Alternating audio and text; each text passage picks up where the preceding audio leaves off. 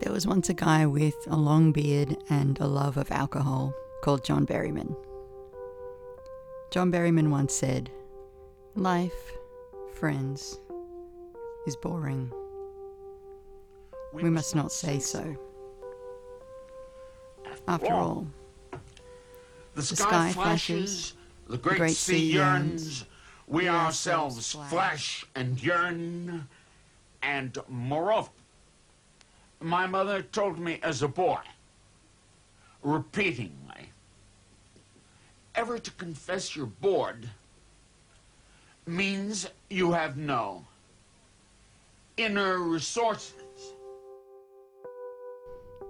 John Berryman, who was born just after the start of the First World War and managed to live until he was 57, had a beard, a love of alcohol, and no off switch.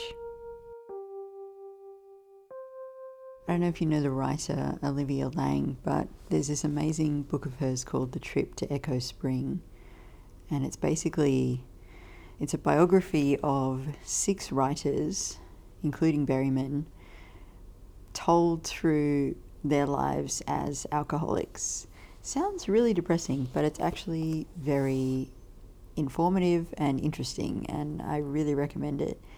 The stuff on Berryman is eye-opening to say the least. This is a little section where she talks about his first teaching gig.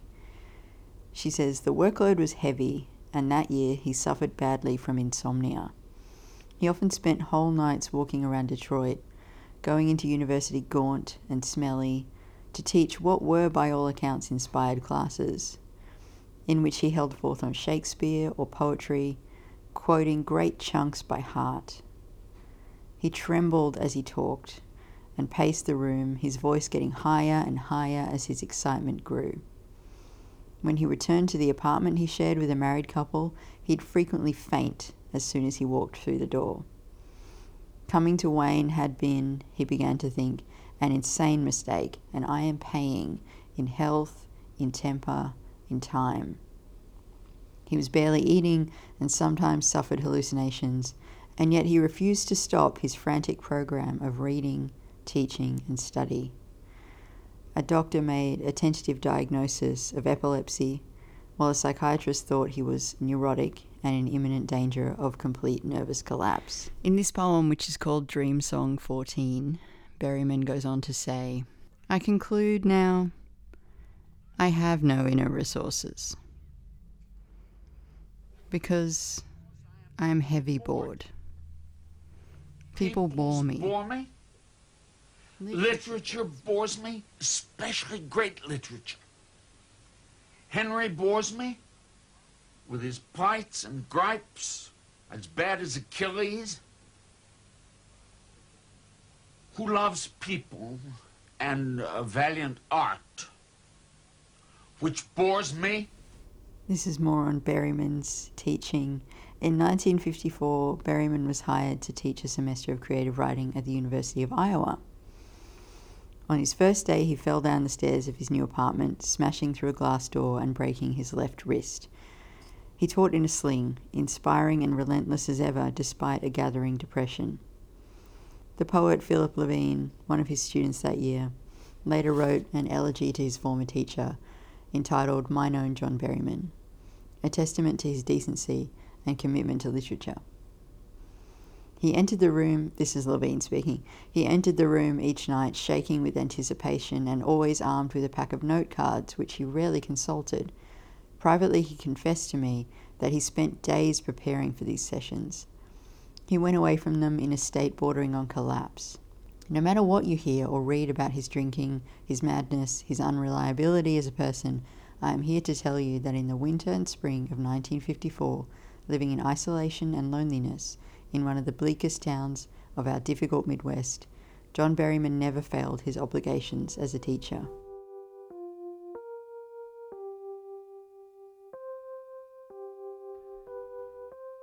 There's this thing that comes up a lot in relation to poetry. This idea that poetry's primary function is to provide something I'll loosely call solace. my own description of this podcast used to have something along those lines in it. I think I said something like, we all have that one poem, that one we go to at 3 a.m. when we can't sleep, and this podcast is conversations with people about those poems, something like that. I've deleted it. I did not keep a backup. I'm not alone in that kind of description. Poetry Unbound, which is the poetry podcast spin-off of Krista Tippett's On Being, asks us to anchor our lives with poetry. The Slowdown, which is currently hosted by Ada Limon, claims in just one turn of phrase, poetry can anchor us or shift a moment, a day, or even a whole life. And it's not just podcasts that do this. The UK's Poetry Book Society says, we truly believe poetry has the power to transform lives, uplift and inspire. Amanda Gorman's latest poems have been described as a light in a dark time. The writer who called them that said, Gorman knows full well what her art summons her to do, to use words as a salve, as a rallying cry, to pull us out of a grief-induced slumber. I conclude now, I have no inner resources, because I am heavy bored. I bring this up not because I can't see that point of view. I completely understand where all these descriptions are coming from. But there's something about it that really riles me. I don't know if it's like that for you, but I read those sentences and something in me just clenches.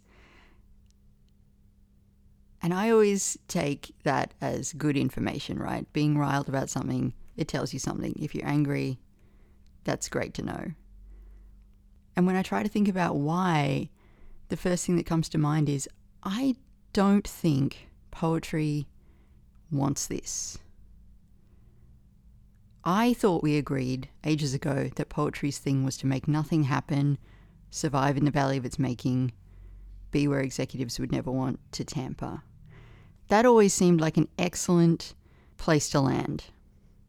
I don't know if I fully understand this impulse to scoop poetry up, take it out of the valley, hold it up and say, could you be my therapist? And my priest and my mum? The sky flashes, the great sea yearns, we ourselves flash and yearn. Look, for my money, having an off switch is always a really good idea. I think for me, it's really necessary. And yes, there are totally days when I feel like I really wish I could quote chunks of Shakespeare by heart, and that I could just recite poems at will, that I had an encyclopedic knowledge and could teach brilliant classes like it sounds like Berryman did all those years ago. But then there are days when it feels much, much more important to just feel better than I'm feeling. I am looking for solace. And I do go to poetry for that. I could even say I go to poetry to uplift me, to act as a salve, to anchor me. Sure, I could use all those terms. But then there are days when I think literature bores me, especially great literature.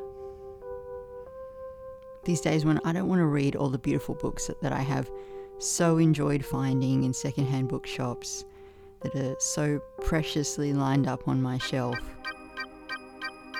I want something else. I want an off switch. I want trash.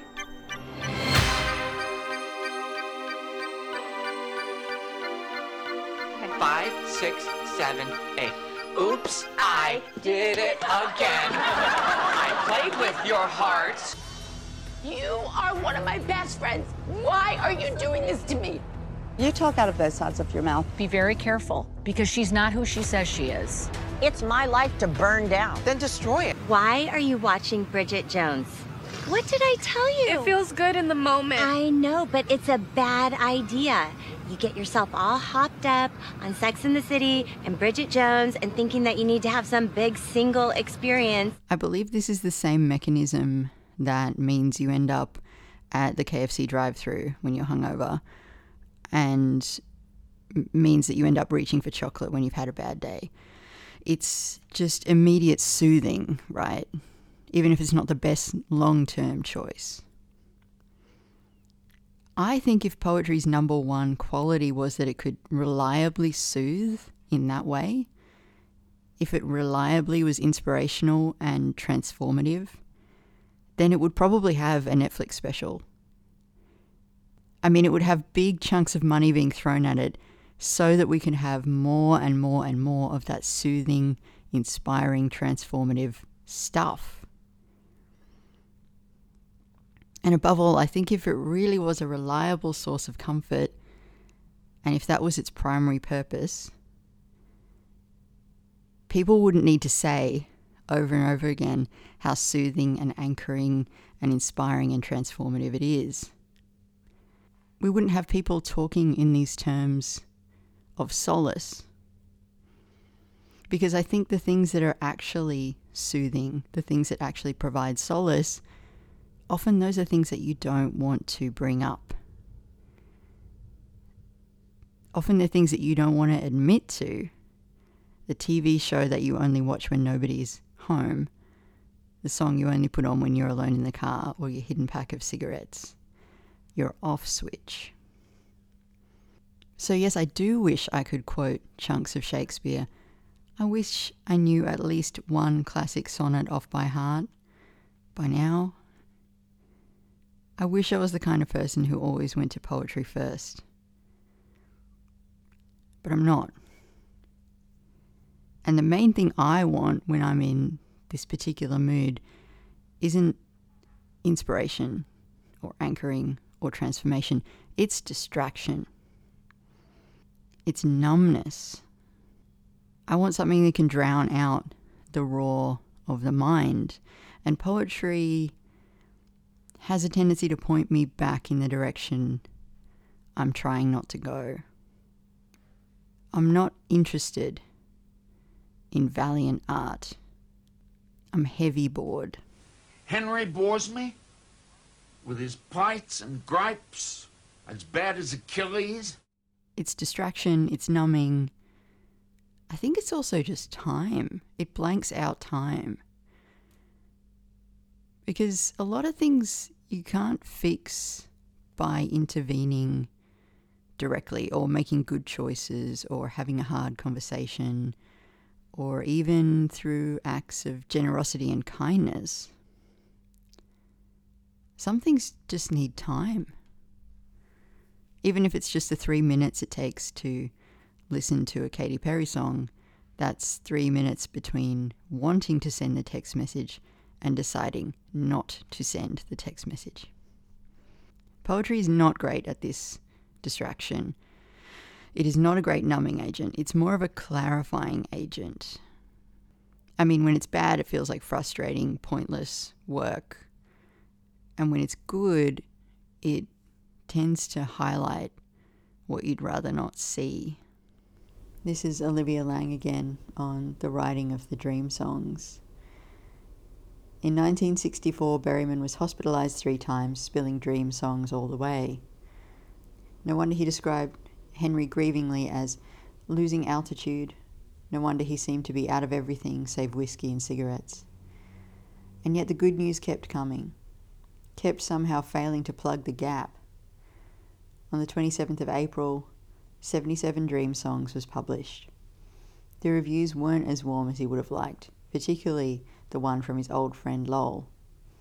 Lowell says, "At first the brain aches and freezes at so much darkness, disorder and oddness."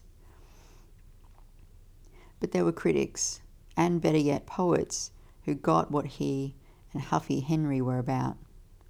Writing in The Nation, Adrian Rich described it as creepy and scorching, observing, "His book owes much of its beauty and flair to a kind of unfakeable courage, which spills out in comedy as well as in rage. in thrusts of tenderness as well as defiance. I published this song in the United States. I may say that the mail was entirely hostile. Life, friends, is boring. We must not say so. After all, the sky flashes, the great sea yearns, we ourselves flash and yearn. Of course, trash will eventually become the thing that makes you feel worse. For example, the other week, in the middle of a particularly bad day, I deactivated my Twitter account. I blocked myself from a bunch of news websites because it had become my habit whenever I was online, which, if I'm honest, was most hours of most days, or it felt like it was, to circle, kind of like a plane in a holding pattern, from Twitter to The Guardian to The Atlantic to the ABC and back again to Twitter. By the way, Lou has just had this poem published called Windows, and I've said to her I think it might be a bit of a high watermark, and she has this section in it where she says, standing outside Stephen's locked front door, I picture all the boring things I would do in there. Make tea, defrost bread, open my laptop under the pretext of poetry or work, only to scroll news sites and social media and get increasingly depressed. So anytime I opened one of those websites, I'd look for a few minutes and start to feel awful, get increasingly depressed, and then close the tab again with this sense of resolve, like that's enough of that. And then maybe 20, 15, 10 minutes later, I'd open a new tab and decide to check again. Because maybe this time. Because every so often, there would be something worth reading. Or there'd be a note from someone saying something really lovely or funny or insightful. But mainly this was just an easy way to farm out my sanity and self-esteem to yet another external source. Do I feel good today? Do I feel bad? Tell me how to feel. So yes, there comes a point where you have to lift yourself back out and walk away from the trash. An interview I did with Antonia Pont a couple of years ago now has found its way from the podcast into print, which is really amazing to me. I'm really proud of that conversation, and I hope it finds a couple more listeners through that. But I was reading back over the transcript, and there were so many things she said that jumped out at me again, including this. She says, we'll just do some reading and it will be better than 5 hours of Netflix and the 60th Uber Eats order. It will be better than that. To sort of show the students, it's like art will hold you. Not productivity as art, but art as in a practice where we're just going to keep writing, folks, and we'll write a bit shitter than normal. But we'll keep doing that thing. As long as you don't need it to be good, we'll just keep writing and it will hold you, and we'll just do some reading, and it will be better than 5 hours of Netflix and some, the 60th Uber Eats order. It will be better than that. As all of that might also be good, but that just the quietness of reading and this sort of something about the difficult pleasures that hold us better than the shit we're sold. I've never really been able to make friends with Berryman completely. He is so bombastic, and he's always taking up so much space, like Whitman. If you're going to read the Dream Songs, I'd recommend also getting a hold of a book called Olio by Tahim Burgess, which is a response to Berryman. I think it's good to read them together. But that aside, there is one line in all the Dream Songs when I feel like Berryman gets quiet enough that I can actually hear what he's saying. In Dream Song 36, the protagonist, sometimes the protagonist is called Henry, sometimes he's referred to as Mr. Bones, but his friend says to him, "Easy, easy, Mr. Bones. I is on your side."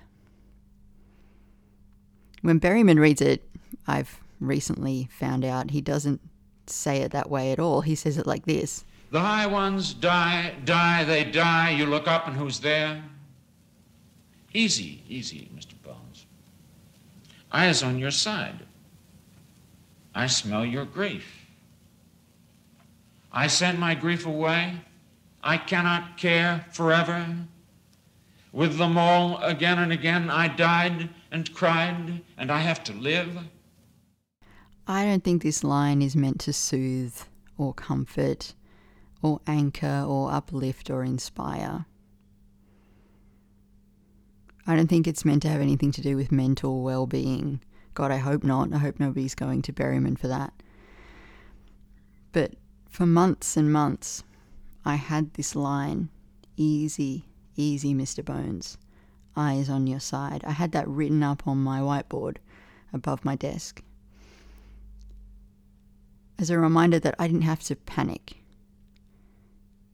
that nothing was out to get me, that I could stop struggling if I wanted to, that I could be on my own side. As bad as Achilles, who loves people and a valiant art, which bores me, and the tranquil hills and gin looked like a drag, and somehow a dog has taken itself and its tail considerably away into mountains or sea or sky, leaving behind me, Wag. Hit me, baby, one more time.